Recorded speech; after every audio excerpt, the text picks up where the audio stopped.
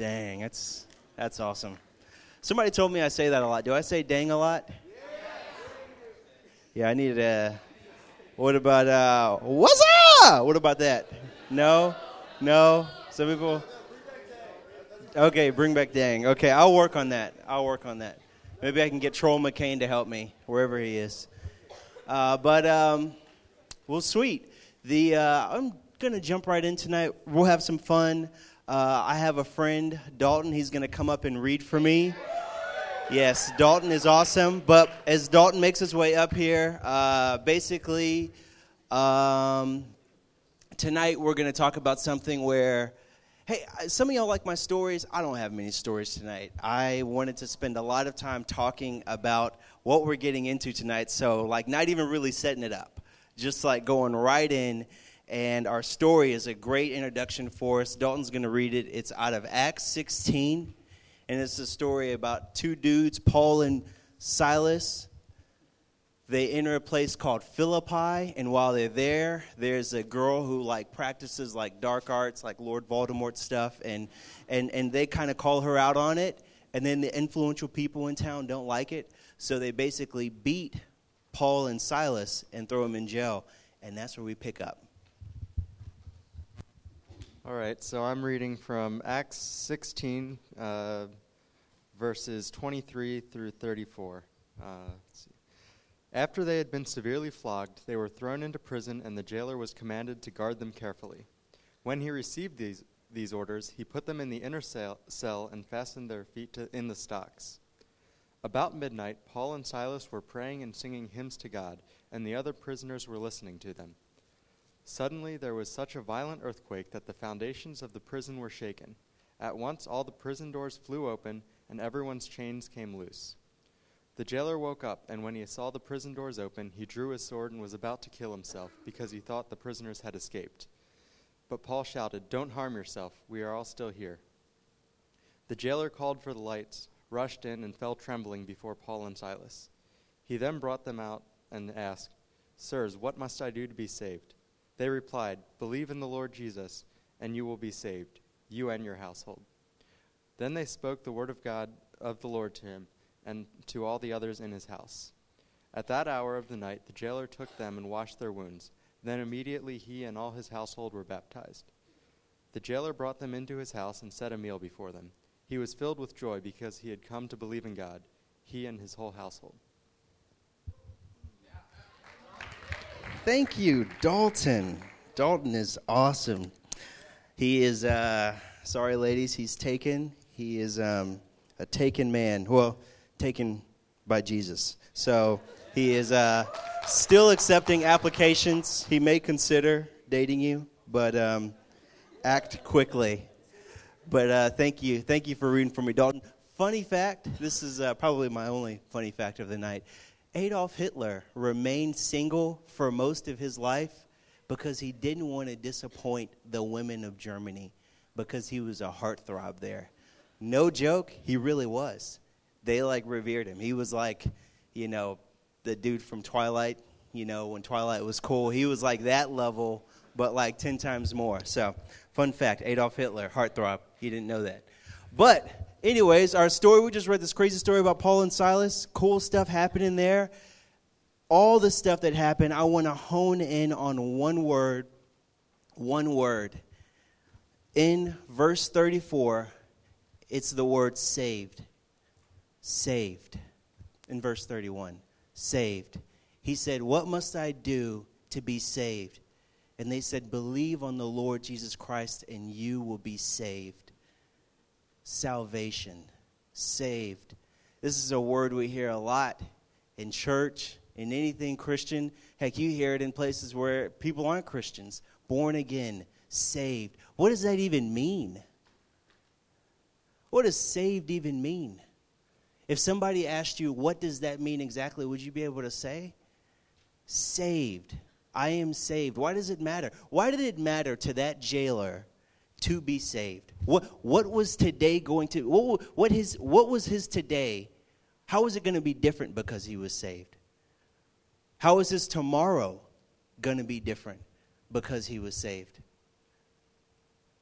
That's what we're going to talk about tonight. salvation and why it matters. And it doesn't matter what you're bringing in as you walk in here. This matters to you. Whether you realize it or not, it matters to you. Even if you're not a Christian, even if you don't know what you believe, even if you're just curious, this matters. And if you are a Christian, it matters. It matters so much. So few of us realize all that this word means, all that it has for us today and tomorrow and for the time to come. And so I'm excited. I'm looking forward to it. Going to lean heavily on Scripture because I'm going to say some thoughts that are like kind of big. Hey, if you like to take notes and stuff, I would encourage you just to like take a note of the Scripture. Don't try to write the whole thing out because we're going to be flying a little bit, but it'll be good. So I'll pray and we'll jump right in. Father God, thank you. Thank you. Thank you for all that this word means. Thank you for what you did.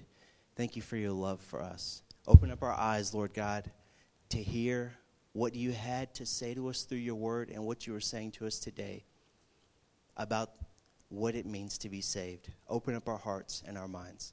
Speak through me. I pray this in Jesus' name. Amen. If you want to understand this, if you want to understand everything that I'm saying tonight, it's 3 big ideas, 3 big words, but it's 3 big ideas. And you've heard these words before, but we're going to kind of break them down, and I think it'll be interesting. I know it'll be, I'm going to enjoy it. I hope you enjoy it. Justification, sanctification, glorification. That's what it means to be saved. For the jailer, for the Philippian jailer, the Bible tells us that his life was going to be different because of justification, sanctification, glorification. Past, his present, and his future would never be the same. Justification, what we all need. Sanctification, if you're justified, what you have, but also what you should get.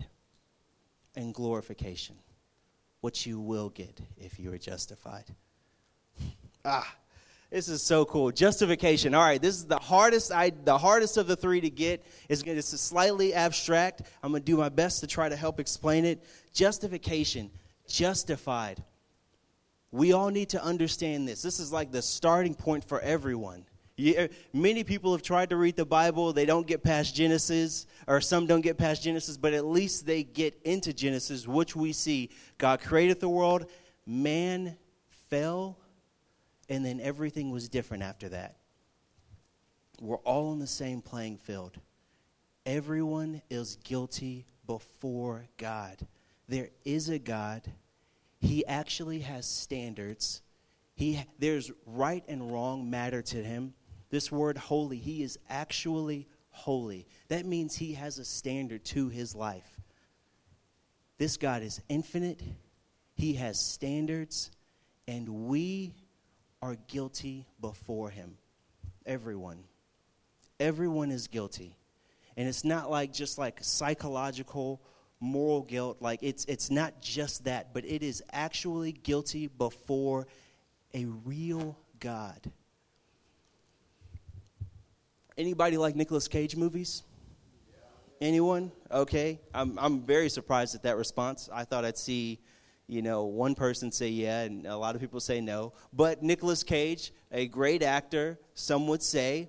If you've seen Con Air, what happens? He goes and he is separated from his family for a crime that he didn't commit.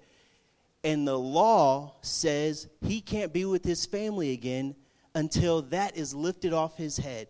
So, because he can't get that crime lifted off his head, he has to go and do what any good prisoner would do. Break out of a prison plane. Makes complete sense. But we've seen movies like Shawshank Redemption or whatever. Some of us have had run-ins with the law, or we have family members who have run-ins with the law. What happens? Because the United States of America cares about justice, if you commit a crime, until that crime is paid for, you are separated from society, from the people that you love. So you think of it, you got you see it in movies all the time. You got a daughter and a son and a wife looking across some bars at their dad, her husband. And they're separated because he committed some crime. There is something in between them that makes it so that he can never go across until the punishment for that crime is lifted off. Friends, we are all guilty before God. And we needed someone to lift that punishment off of us so that the bars could be removed and so that we would no longer be separated before God. So God has a dilemma. He had a dilemma. He is a just God who doesn't just let criminals walk around and say, oh, yeah, I forgive you. You did that bad thing, but I forgive you. He has to be just, but he also wants to be a justifier in the sense where he goes and makes you just so that you can be back in society, specifically back with him. What does he do? What is his solution? He sends Jesus. John 3:16, for God so loved the world that he gave his only son so that whoever believes in him would not perish but would have everlasting life. And what that means for that person, that doesn't just mean that God forgives, but that means that he literally takes the punishment that everyone deserves and places it on himself.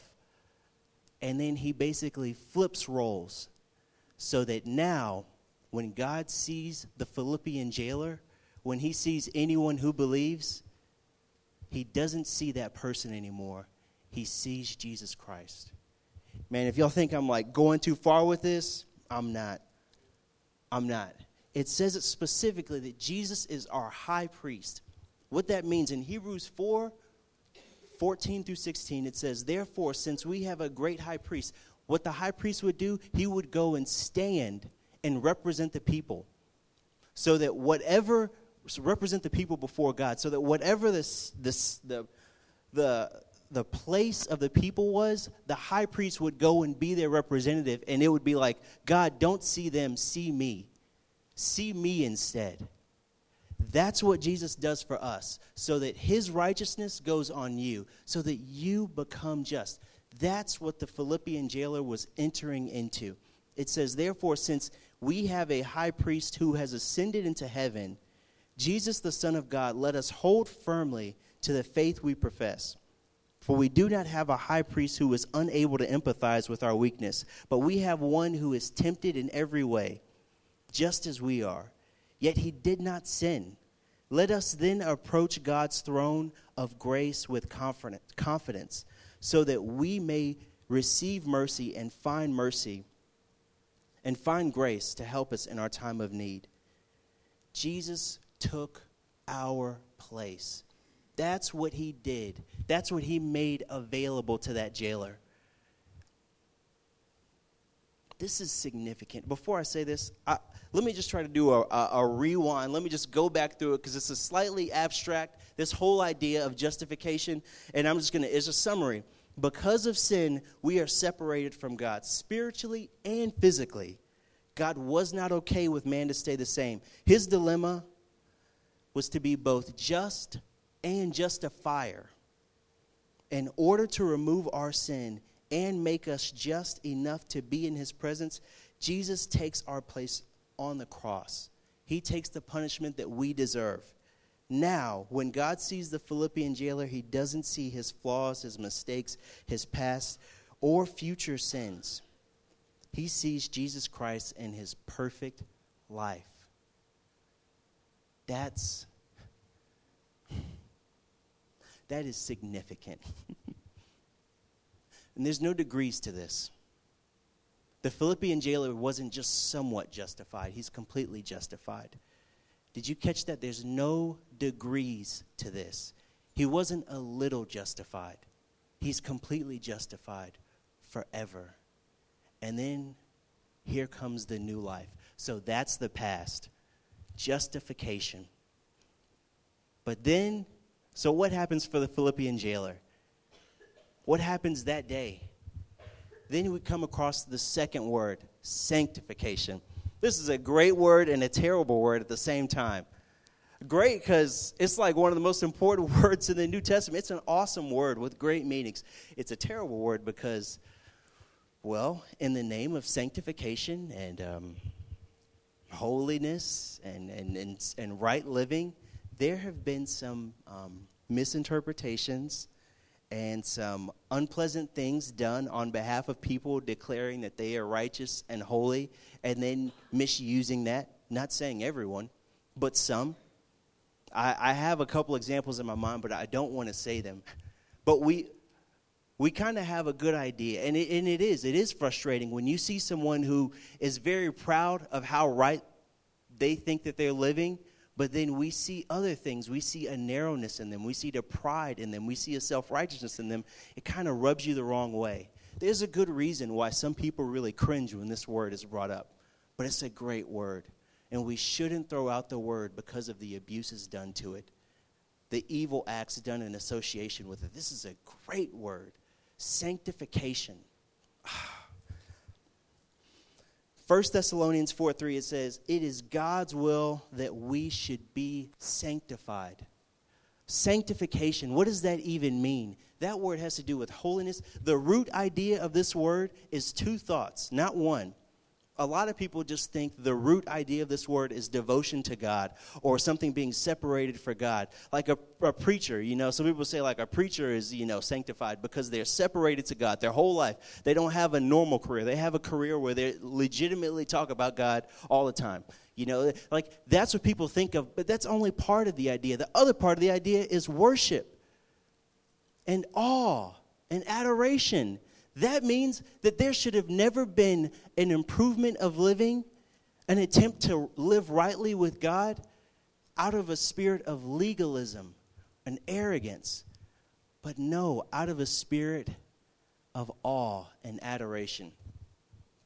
A great example for this, to me at least, is I think about, when me and Katie got together, before we got married, we got together, and in my mind, I was never thinking, oh, crap, so I got to be devoted to her? Like, let me think about that. I'm going to get back to you. That was not the thought on my mind. When the opportunity to be with her came up, it was like, oh, yes, Katie is pretty, she's fun, she's fantastic. Sign me up. I'm in. Yes. Why would I not want to be devoted to you? That's the attitude of sanctification. That is what sanctification is. It's not out of an attitude of like, oh, yeah, well, I guess I got to do this because, Katie asked me or because Katie wants me to be with her. No, it's like, this is my privilege. This is awesome. That's sanctification. But this word is complex because this word, what it legitimately means is not just, if y'all caught me early on, I said, you are and you should be when I mention sanctification. Sanctification, you are sanctified when you are saved. You are sanctified when you are saved. Immediately. Paul, in 1 Corinthians 1, he is writing to a church, and literally the whole letter is him, almost of the entire letter. A couple things were like, good job with this, but like 90% of it was, you messed up here, this is way out of line, you're really confused, and you're off about this. It's a letter full of correction about how they're missing it. Yet, at the beginning of the letter, he calls them saints. Go back and look at it. 1 Corinthians, I think I have it up here. Do I have it up here? 1 Corinthians 1. Yes, I do. There we go. If you look at this second verse, he says, to the church of God in Corinth, to those sanctified in Christ Jesus and called to be his holy people, together with all those everywhere who call on the name of our Lord Jesus Christ. Everyone is sanctified. You were given the Holy Spirit as a seal. It tells us that in Ephesians 1, verses 13, 14. I can't remember. I should have it up here. I don't have it right here. But it says, when you believed. Do I have that verse? Forgive me. Sorry, Mac and Cheese, for going all over the place. Wonderful people. Thank you all for what you do. My man, yo, this dude is a freak on keyboard. Y'all better, look, next time he does worship, y'all better pay attention. Well, you got to worship too, but you should pay attention also. But you got to figure out how to do both. All right, whenever, it doesn't matter. Basically, it says, when you first believed, you were given the Holy Spirit as a seal. Sorry for y'all who love the Bible. It's verse 13 or 14. Sorry, I didn't know the exact one. Forgive me. You were given the Holy Spirit as a seal, the promised Holy Spirit when you believed. You were given the Holy Spirit, and he helps you to live out the commands of God, because we can't do this in our own power. And he helps you on that journey. So you are immediately sanctified. But it doesn't just stay there. You are also called to go further into sanctification. And that was the mistake with the Corinthian church. They had started on the journey, but they stayed there. Some of y'all are like, this sounds really churchy, and I guess this kind of matters. Guys, if y'all can't see this, you think about this all the time. You think about this if you're a Christian, you think about this if you're a non-Christian. Because some of us, when I wasn't a Christian, I used to have thoughts like, oh, look at so-and-so over there. That dude is a Christian, and he's super proud of being a Christian. But look, he's really mean to people, and I've also seen him kick puppies. So you know what? That dude is, how could he be a Christian? Because I look at so-and-so over here. He does no kicking of puppies, and he's a very nice person. And he's not a Christian. So how is it that you have some people who literally live a better life than some people who are Christians? And these people are non-Christians, but they actually live better than some people who were Christians. How can you have this dilemma? Or some of you have been in a situation where you've been frustrated with yourself. You have believed, but you've been frustrated because I remember like 3 months in, I give my life to the Lord, and I'm like flying. I'm like, yo, I'm never sinning again. I'm all in. And then 3 months later, I'm walking out of a situation, and I'm just like, I'm walking home, tons of shame, tons of regret, wondering if what I experienced was even real. Am I even saved? I felt like that was real. I felt like I was really committing. But then I'm doing some stuff that I have no business doing. How do I make sense of this? The Philippian jailer was sanctified in that moment. But sanctification is immediate and progressive at the exact same time.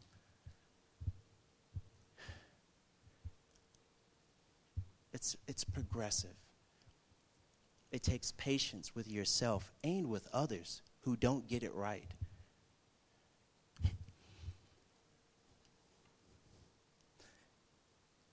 When it comes to it being progressive, though, I will throw this out there.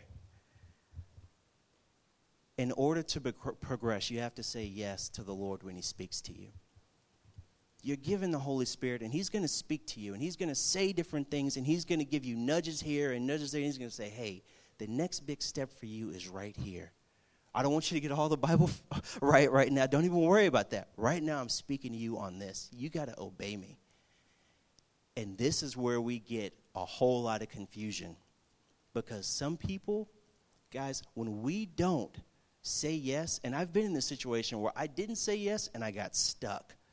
When you don't say yes, you get stuck. This is why you see people who are, I'm going to drink some water on this, because I'm about to offend some people.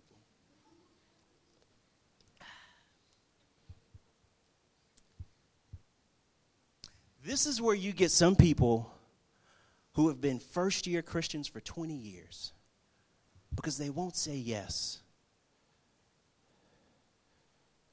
And this is where you get some people who were 20-year Christians in 2 years because they keep saying yes.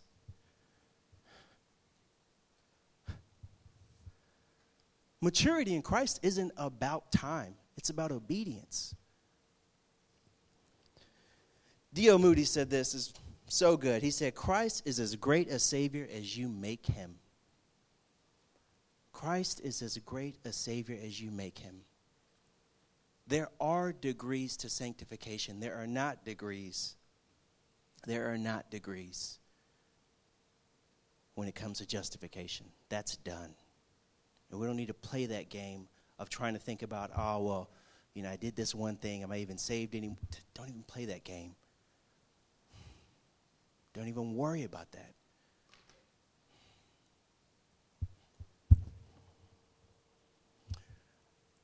I'm going to say this. I didn't know if I was going to say it. I'm going to say this before I move on to glorification. When it comes to sanctification, it's not an issue of when you sin, it's not an issue of if you sin or when you sin, am I still saved? It's not an issue of salvation. It's an issue of settling. You settled, or I settled. I have settled before. I say, God, this is how much I want of you, and I get stuck somewhere. And then, if I get so stuck, I might turn into one of those people where I become my own example, where people are like, man, I see Jordan, homeboy been a Christian for this long, but he doing such and such. And then I see so-and-so, and they're not a Christian at all, and they make Jordan look bad. I become one of those stories. But don't worry, because we got a third one, and this one's good. It's so good. This is. I'm excited. I mean, some of y'all don't. Glorification. This is what will be. And in order to understand how special this is, we have to be on the same ground here. Even Paul, you read about the disciples and you're like, man, this dude had a huge victory. And then you also read about him and you're like, this dude really missed it. Even after they got filled with the Holy Spirit, they still missed it a few times. You see Paul talking about it like all of his victories, he's traveling around being a missionary for God. And he says, even me at times, there's stuff that I want to do and I don't do. But then stuff that I know, this stuff that I want to do what's right, but I don't do it. But thank you, Lord, that your grace, your power is made perfect in my weakness. I'm setting it up to say this. It doesn't, in the Bible, we don't see it promised to us that you will live a life of perfection in this side of heaven. And that's okay. Some of us are so hell-bent on trying to look perfect and be perfect. Our culture is about being perfect. Just look at the next scandal that comes out. Our culture loves you as long as you look perfect, and then the moment you make a mistake, they are itching to tear you down. But the Bible actually isn't preaching a culture of perfection. It's preaching a culture of growth. Constantly growing. That's what God cares about. Got a bunch of verses, and that's it. That's basically it about glorification. Glorification is the revealing, the unveiling of a believer in their eternal state, where you are fully like Christ. You are revealed. You're unveiled. It's exciting to think about it that way. Colossians 3:4 says, when Christ, who is your life, is revealed, then you also will be revealed with him in glory. Romans 8:17, now if we are children, then we are heirs, heirs of God and co-heirs with Christ, if indeed we share in his sufferings, in order that we also may share in his glory. In his glory. His glory becomes our glory. 2 Timothy 4:8, in the future there is laid up for me a crown of righteousness, which the Lord, the righteous judge, will award to me on that day. And not only to me, but also to all who loved his appearing. And Romans 8:30, and those he predestined, he also called. And those he called, he also justified. And those he justified, he also glorified. All right, y'all seem like some. I got another one. This is going to get you. This is going to get you.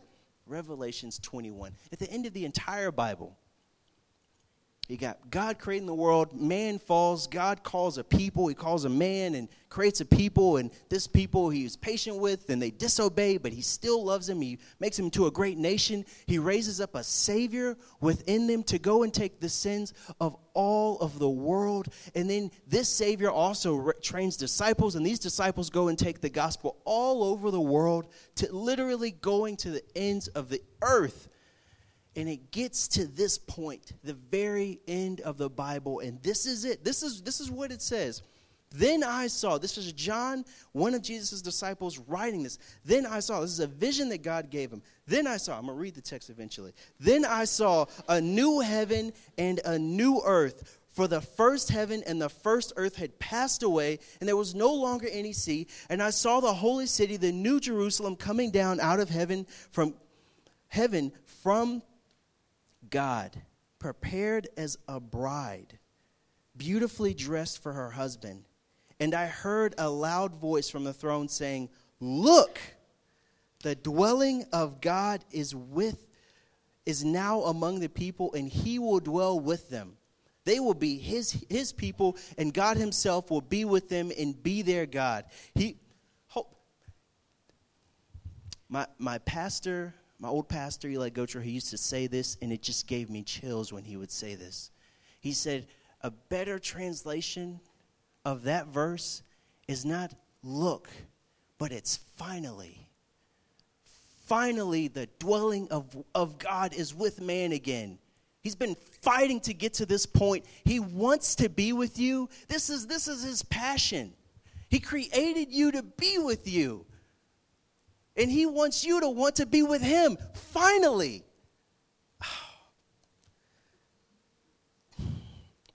And he will wipe away every tear from their eyes, and there will be no more death, no mourning or crying or pain, for the old order of things has passed away. He will wipe away.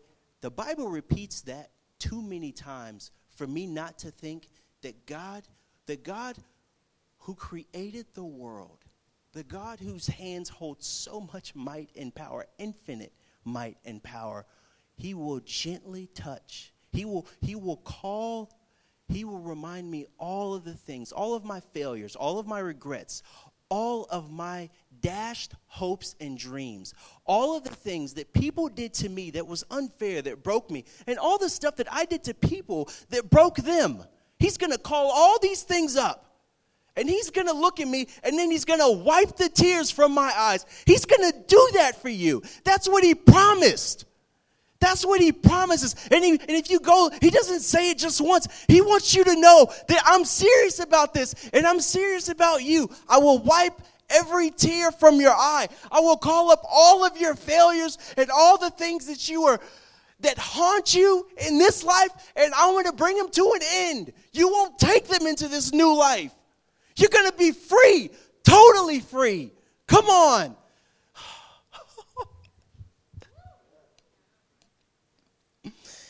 Oh, man, he who was seated on the throne said, I am making everything new.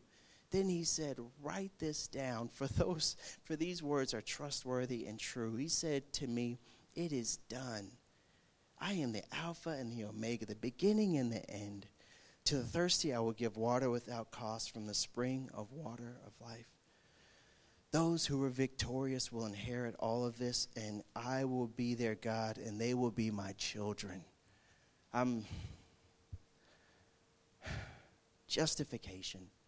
That's what the Philippian jailer got. Sanctification. That's what he was brought into.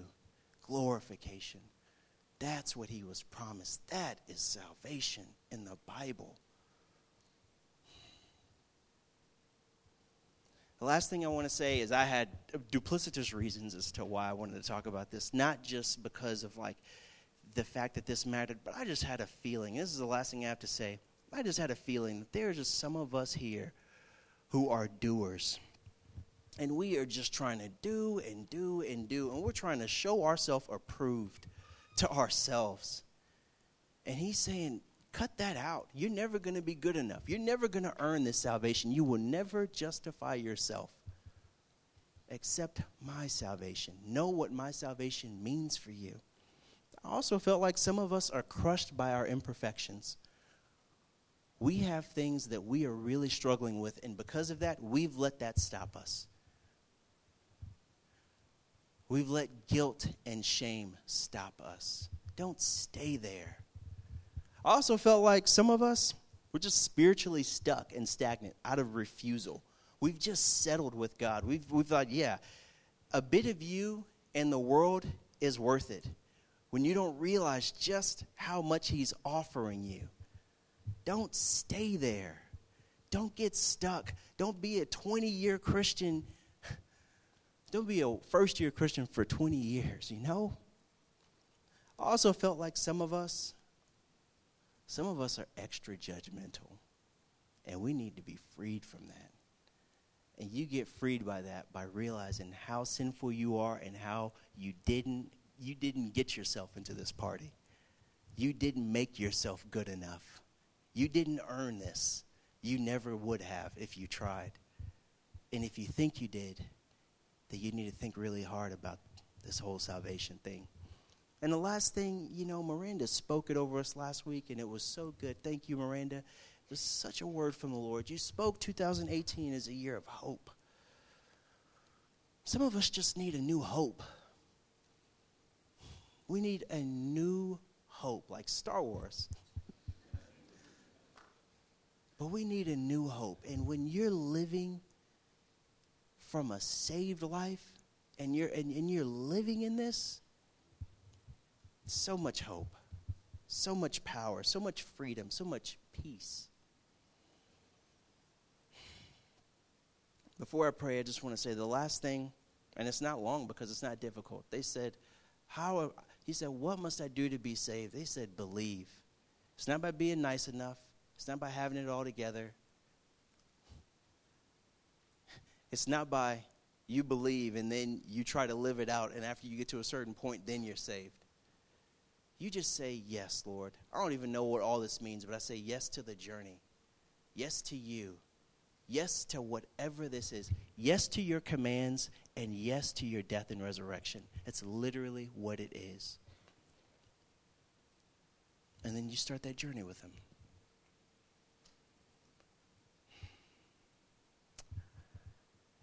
I'm going to pray.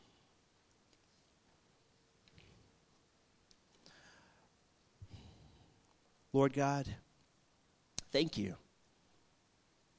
Thank you for giving us what we could have never gotten for ourselves. Thank you for your grace and your mercy. Thank you for your Son making justification available for us. Thank you, Lord God, for offering sanctification, for sanctifying us and then calling us to look like you, to be like you, to go on that journey of growth with you.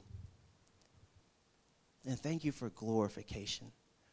Thank you that you didn't fix us in order to just look better on this earth while we're here. But you want to be with us here, as Kinsey talked about, but also in the future, fully. Thank you that you will wipe away every tear. Thank you that you will offer and give us a new heaven and a new earth, a new life, no pain, no suffering, no hurt, Lord God. Thank you for that. I pray, Lord God, that you would just reach into the minds of each of us today, because I don't feel like this was a word for just those who really need to take that step of saving faith in you. But I believe this is a word for everyone here. Let us live in the freedom of what salvation means. And help us, Lord God, not to settle with you. Not to settle with just starting the journey. I pray this in Jesus' name.